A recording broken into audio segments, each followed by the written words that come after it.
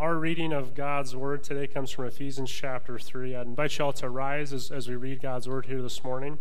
So Ephesians chapter 3, starting at verse 20 and 21, and it says this: "Now to him who is able to do immeasurably more than all we ask or imagine, according to his power that is at work within us, to him be glory in the church and in Christ Jesus throughout all generations, forever and ever. Amen." This is our reading for this morning. You may be seated, and then I would invite you all to join me in a word of prayer as we prepare for our message here today. Heavenly Father, we thank you for the gift of another day. God, we thank you for the opportunity to be here and in the presence of our fellow believers, and God, just to be in that fellowship. And we pray today that you would speak your word into our heart. God, I pray that the message today would not be mine, but it would be yours. And we pray this all in the name of our Lord Jesus. Amen. So as you probably can tell by now, or if you're new with us, maybe you don't know about this yet, but during the month of October, we are focusing in on our Dream Big initiative. And Bob was very kind to film that video earlier this week with us. And, you know, we were able to edit and kind of add some highlights to what he said, but I can assure you there were plenty of other wonderful things that Bob had to say. We love his heart and his spirit for serving here in the church. And that's what we're going to be talking about today. Last week we talked about loving God with everything that we have, and today our theme is serving God with everything that we have as part of his church, the body of Christ here on earth. And so we are 1 year into this Dream Big initiative, and as we look back on the past year, going back to last October, what we can say is that God has been so faithful in walking alongside us during this time, that we have met and in a lot of cases even exceeded the goals that we had set for this initiative. And that can only be explained by the power of our God that works with us. But with that in our minds, we look forward to year 2 with a lot of confidence and faith that our God will continue to walk beside us, to bring us to the completion of this initiative and to get us to the point where we need to be to do the work that he is calling us to do right here and right now in Omaha, Nebraska. And we're extremely excited about the things that we believe that God is going to do through us, through Grace Hill Church, to the people that call Grace Hill Church their home right here. But I want to step back for a second and think about a phrase that we have used off and on throughout this initiative. And it's this idea that before God does something through us, oftentimes he does something in us. That oftentimes God is working in us to prepare us for the great things that he wants to do through us so that we're ready and prepared to do that work. And so last week, Pastor talked about what it means for us as individuals when we reflect on the time and talents and resources that God has blessed us with, what it looks like for us to put God first in all of those things, to love him with everything that we have. And today we're going to be talking about what it looks like to serve God with everything that we have. And so I pray that for each one of us here at Grace Hill Church, that his Holy Spirit would be active in our hearts, guiding us, molding us, shaping us, even pruning us, as Scripture often says, so that we're prepared to produce the fruit that he wants to produce through us. And as we talk about God first doing something in us before he does something through us, that's certainly true for us as individuals, but it's also certainly true for us collectively as his church here on this earth. So that's what we're going to be talking about today. And I think when we hear that word church, different things may come to our mind about what church means. I know for me, I grew up in a small town, Ruskin, Nebraska. I don't know if anyone's ever heard of Ruskin, Nebraska. It's a town of about 150 people, and on Main Street is our Lutheran church. It's a white building, long and narrow, and it's got a big steeple out front. Whenever I hear the word church, that's what comes to my mind, St. Mark Lutheran Church in Ruskin, Nebraska. And maybe some of you have a similar thing that comes to mind as you hear the word church, or maybe for you, it's more of an image like this, a worship space like what we have here at Grace Hill Church, or maybe there's thoughts of, a place where you can come and build relationships with people, or a place you get to come and sing some songs once a week, or enjoy a delicious donut. But for whatever comes to mind when we think of the word church, I can assure you that God's concept of church is much greater than those things. Those things are part of it, but God's concept goes far beyond all of those things. Because when you look at the New Testament, it was written in the language of Greek. I know Pastor has touched on this once before too, but our word that is now translated as church in the Greek is this word called ekklesia. And ekklesia doesn't carry with it any idea of a building or a physical location. At that time in the church, usually they were meeting in homes. It was about gathering people together around a common purpose. And the purpose that they gathered around at that time is the same purpose that we still gather around here today. It's the truth of who Jesus Christ is and what Jesus Christ has done for us. He's given his life for us. So that's the purpose that we rally around. We see what ekklesia really is it's assembly of people, the same purpose. It's a movement. It's not just a random gathering of people. And the idea of this movement, it suggests motion. It suggests action. It's dynamic. It's not stagnant or sitting still. It's meant to spread out into the people and the places around us. It's meant to go somewhere. And so the word church, it's not about a building. And neither is this Dream Big initiative that we're in the midst of. The word church is about continuing to build upon that same movement that started back then, some 2,000 years ago. It's about continuing to build momentum so that that movement can get out to further and further reaches and get to more and more people so that they can hear that soul-saving message of Jesus Christ crucified for us. Because here's the deal, the church, and we as members of God's church here in this world, the church is God's plan. The church is God's chosen instrument for achieving this purpose of spreading his movement and getting that message out. So we read in Ephesians 3, the Apostle Paul tells us this, I became a servant of this gospel by the gift of God's grace given me through the working of his power. Although I am less than the least of all the Lord's people, this grace was given me to preach to the Gentiles the boundless riches of Christ, and to make plain to everyone the administration of this mystery, which for ages past was kept hidden in God, who created all things.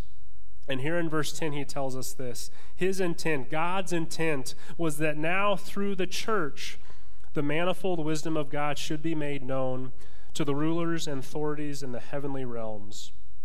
It is God's intention that through his church here and now, he's going to reveal the wisdom of his gospel message to the people of this world. See, we are God's plan A. God doesn't have a plan B or C. We are his plan to get that message out, that message of salvation and redemption to all who hear it. Now, if you're like me, I take a step back and I have to ask the question, God, why would you choose us to do this work, which is pretty important, right? This is a big deal, this work that he's doing. Why would he choose us to do it? Wouldn't it be easier or more efficient or more effective if he just did it himself, right? Maybe, once a week he could just kind of write it in the clouds for us, like, hey, Jesus is your Lord and Savior, just here to remind you once again. Or maybe he could, take over the airwaves and interrupt your previously planned programming from a message from God. And he would get on there and say, hey, Jesus is your Lord and Savior. I feel like that would be a little more effective, but I'm not God. I don't know what he knows. And so God says that no, my plan is to use my church to get my message out. And that's what we are a part of here today. And what that makes me think of is a picture kind of like this. So when I grew up, my dad was always working on some project in the workshop. He liked to restore furniture or build things for my mom so that she could decorate in the house. And some of my favorite memories of that time was when my dad would welcome me into some of his projects. And he would usually set me up for success. He would show me, okay, pound this nail right here, or put a little glue here and stick this piece on right here. If I was getting in the way or causing problems, he might say, here's a block of wood. Go stand in the corner and sand that until it's perfectly smooth to get me out of the way. That block of wood would usually, though, make its way into the project. And for me, in the midst of that, I was so focused in on these little jobs he would give me, I didn't want to mess it up. But what that led to is that I missed out on what was taking place, the bigger picture. So he and I would stand back at the end of the project and we would say, wow, look at what we built. And as I look back now, it's thank you, Dad, so much for letting me be a part of something bigger than I could have ever done by myself.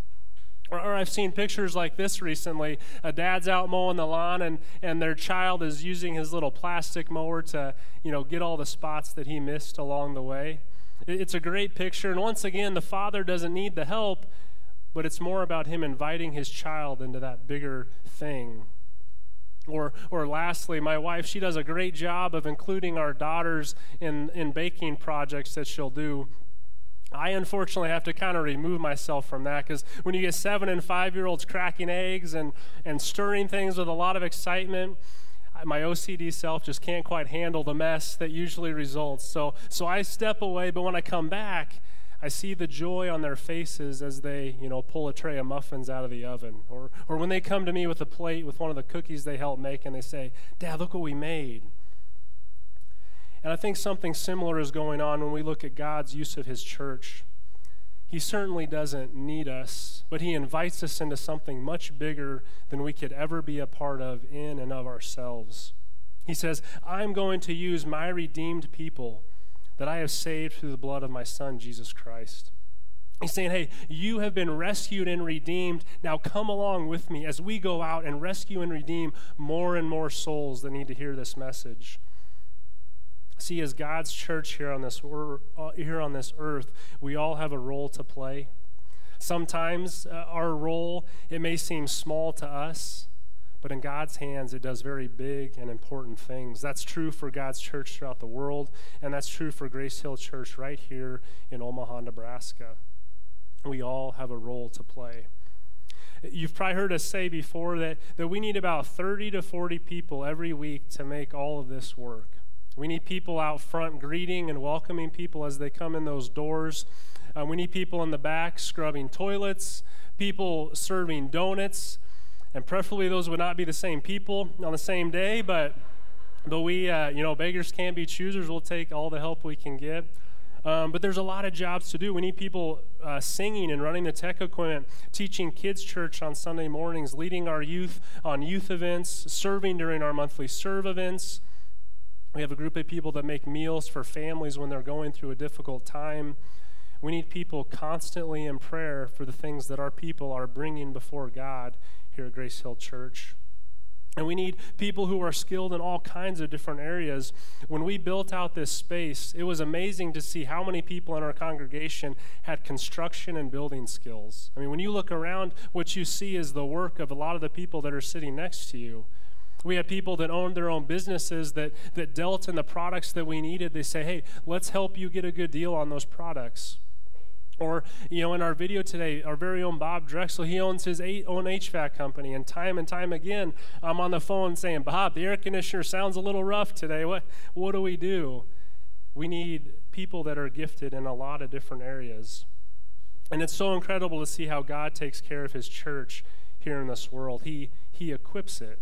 And he provides it all that it needs to get the work done that he has called us to do. But what that means is for each and every one of us, we all have something to offer. We all have a role to play. Each and every one of us is needed as part of this bigger movement that God has started. And this brings to mind another analogy that the scriptures often use to describe the church, and that's of the body of Christ. That Christ is the head of that body, but that you and I as members of the church, we make up the hands and the feet and the arms and the legs and the fingers and the toes and everything else, and that every single part of that body is important to allow it to function as it's supposed to. So the question that we start asking ourselves, and I'd encourage you to write some of these down in your booklets if you have those available. The questions that we need to start asking ourselves, first of all, is what are the gifts and the talents and the time and the resources that God has given to me to use in the mission of his church? We need to start thinking about that, asking for God's wisdom so that we can discern what are those things that we have been given that can be used as tools for his kingdom. We need to step back and we say, well, what is my role going to be right here at Grace Hill Church, the church that's part of God's larger church throughout the world? Now, it's true that all of us have a role to play. All of us have gifts and abilities to bring to the table. But I think another thing we have to consider is that as we bring all of those gifts and abilities together, is that there's an art to making all of those match and mesh and mingle for a common purpose and for a common goal.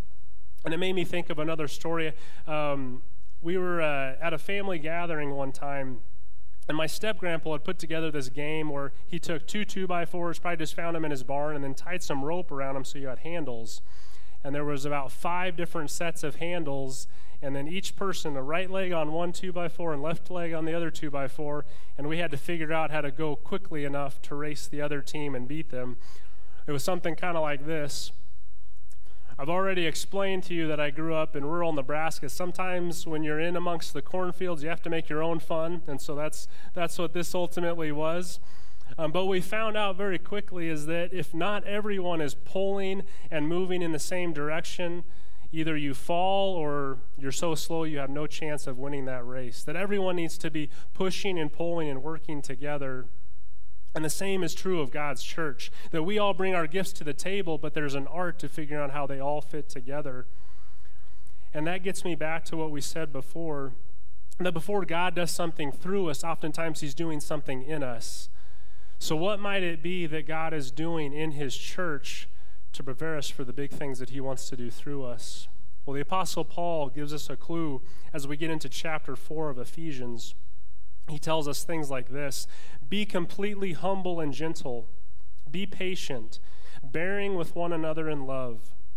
Make every effort to keep the unity of the Spirit through the bond of peace.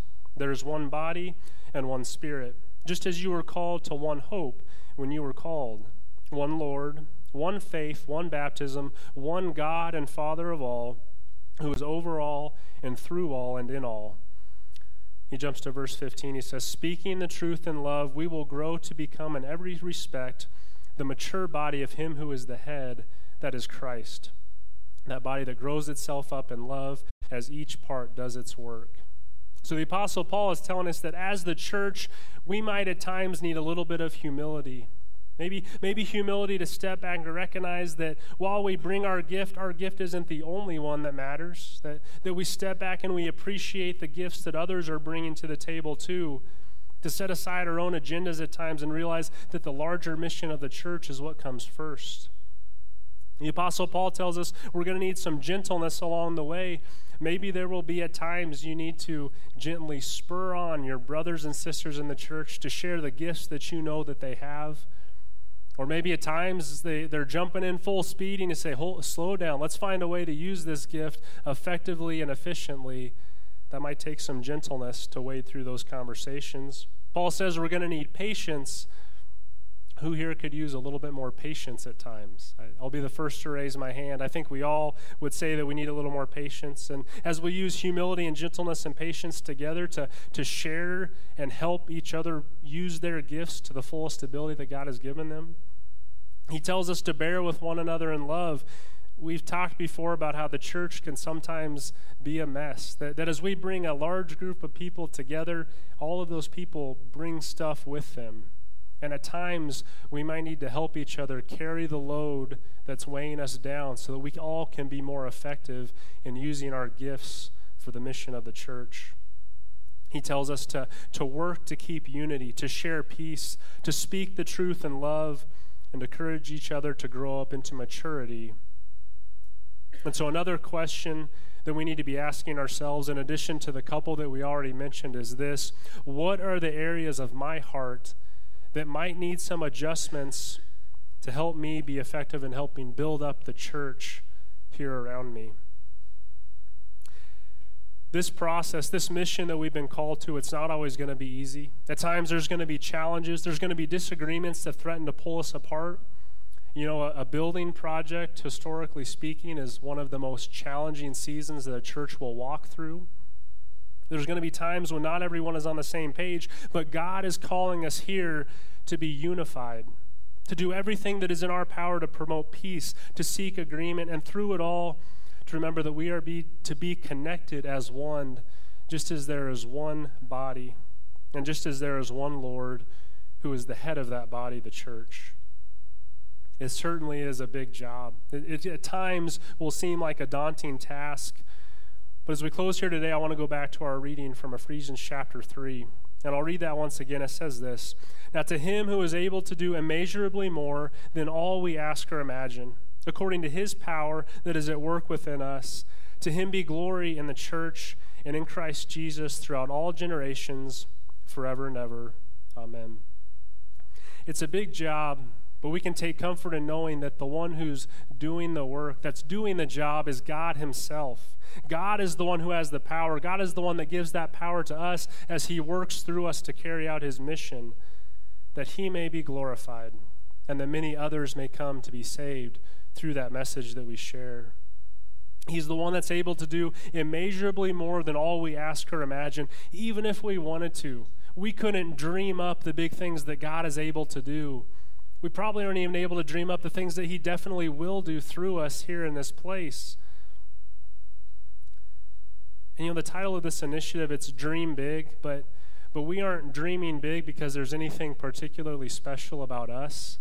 We're dreaming big because of the big God that we serve and that's walking beside us all the way. As we said before, he's helped us to meet and even exceed our expectations and our goals throughout this process. And I want to say, too, that we in fact serve the God that has already done such great things by sending his Son, Jesus Christ, who in his great love for us willingly became the sacrifice that bought us forgiveness for our sins and reconciliation back to God. And that is the mystery. That is the gospel message that God is intending to share.